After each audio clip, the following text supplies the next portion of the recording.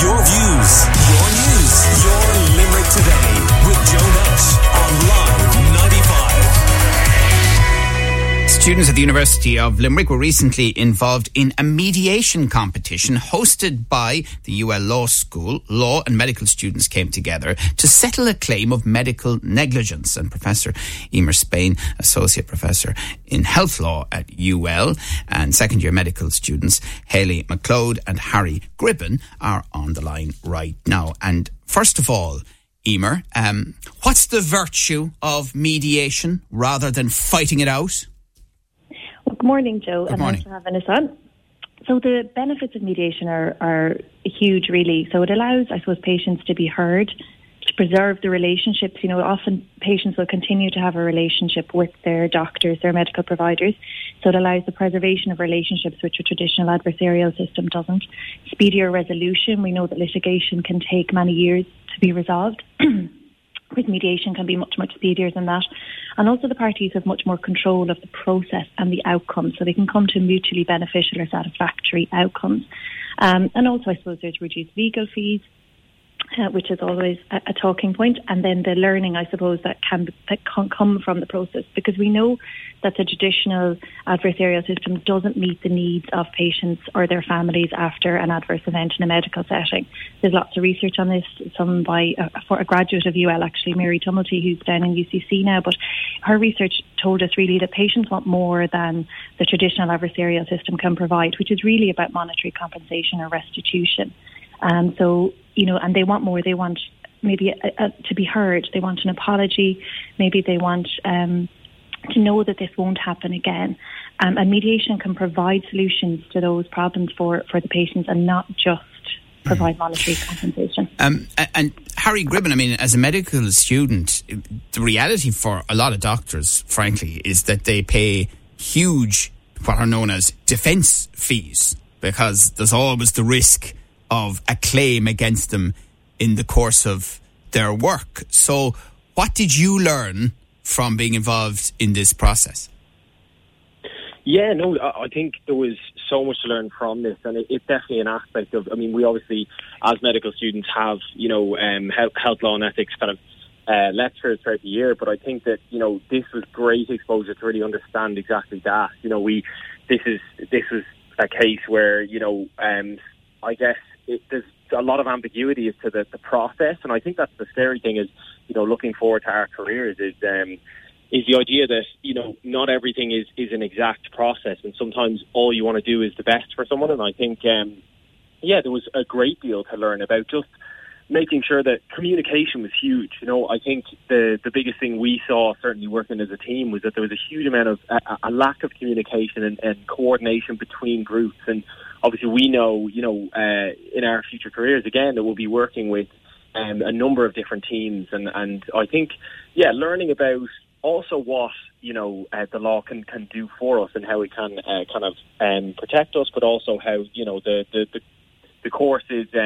or you know, the career itself is definitely something that's very, there's so many situations where even if you do the absolute best, it still mightn't be enough for certain families. And so, you know, I think it's a really important thing to have in the back of your mind when going forward in their careers. So it was really great exposure to see, you know, how parties can mediate and also how you can hopefully kind of avoid the courts. And I know that Emer and Hope were really pointing that out to us during the competition. It was the idea that this is a really good way to try and talk things through to avoid things escalating for us. And Hayley, I mean, from your perspective, without getting too complicated, what was the scenario that was used here that you might be able to help listeners to get a grip of?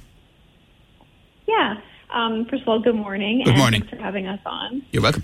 So the case was a fictional scenario of a 50-year-old patient. We'll call him Mr. John Cox. That was the name given to the fictional patient. And fictional, we want to be very clear, fictional, yes. Yes. Fictional purposes. He had presented with a kind of late-stage prostate cancer that was unfortunately, as Harry mentioned, through lack of communication and lack of follow-up, was missed. And so he presented quite late with, metastatic cancer, which was probably not going to have a very positive outcome for him. And so, the situation was him bringing forward this case against a urologist who he had seen, as well as the HSC in general, just for their handling of the case. And so I guess really the goal was that he was seeking, and our team on behalf of him were seeking, compensation, as he was the sole provider for his family, which is the case for a lot of patients, that they are, the sole breadwinner for the family, and they leave their family in a lot of distress if the outcome is poor for them, not only emotionally, but financially, and all those logistical things that happen towards the end of life. So, we were bringing forward the idea that we wanted compensation for him, but also that we wanted reform in the system, that we wanted to make sure that this was not going to happen again to someone else in a similar position. So we need to be clear here now, because I think there was a bit of misidentification going on here, Hayley. So you were on the legal side.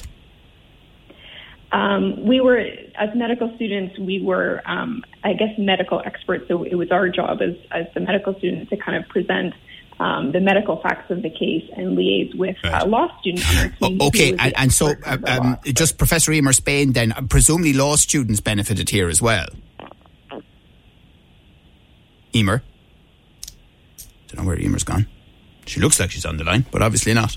Okay, anyway, so the point is that you worked through the process, and Hayley, what conclusion did you draw that you'll take forward?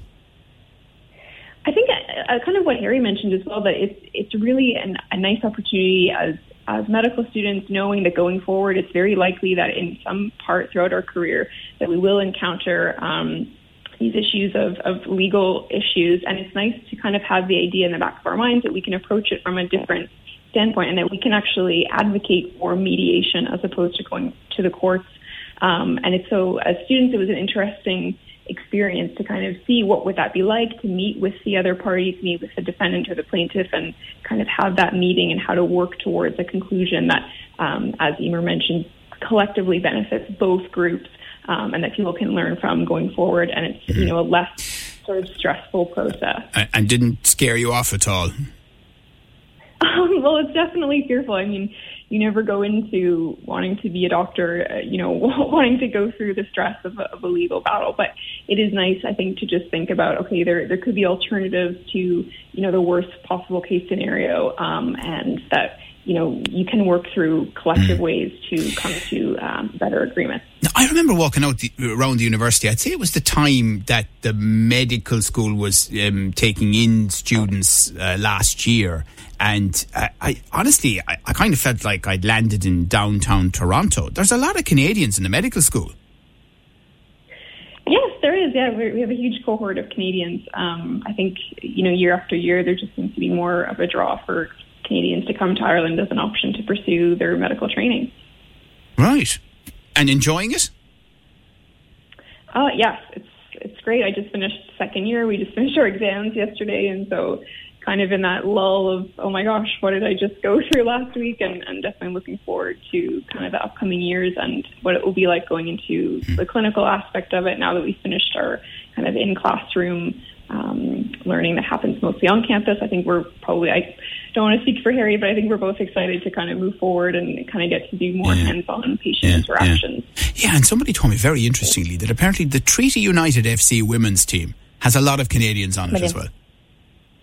Which I didn't know at all, but there you go. So it's great to see and great to hear. And I just want to very briefly bring Emer back in. I don't know what was going on with your line, Emer Spain. I think you're back on now. Just sorry, were law students involved in the process? They were. So we had a number of law students who were leading on kind of drafting the case plan and the plan for the mediation, assisted by the medical students. And then the medical students, I suppose, were involved in actually writing up the expert report, essentially. So looking at what had happened and what could have gone wrong and what could have been done better from a medical perspective. And I mean, is it your sense then that in a lot of real world situations, if there was a different process, earlier apologies, a clear understanding of what happened, lessons learned, that may in some instances satisfy families? And I mean, they're entitled to pursue financial compensation as well. Yeah, Absolutely. And we know that, there are certain circumstances where families absolutely need financial compensation. If they have, for example, a child with complex care needs who need a lot of support, they will absolutely need financial support in providing that care. But what we know is that families often don't actually want the financial compensation. And the research tells us that, as I said, they want to know it won't happen again. They want to understand what happened in their case, or they want an apology. And the kind of a process whereby they can engage early on with the medical team who provided them their care goes a long way towards solving a lot of those issues for them. And we know that the HSE open disclosure policy aims to achieve that internally. Right. With a lot of cases are still ending up on the Yes, they absolutely are, as we well know, and we report on them from time to time here on Live 95 as well. Well, that sounds like really fascinating cooperation between the UL Law School and the medical school, and thank you very much for telling us about it. That's Professor Emer Spain, who's Associate Professor in Health Law at UL, and you heard from second year medical students Hayley McLeod and Harry Gribben, and we wish you well with the rest of your studies and your Your views, your news, your Limerick Today with Joe Nash on Live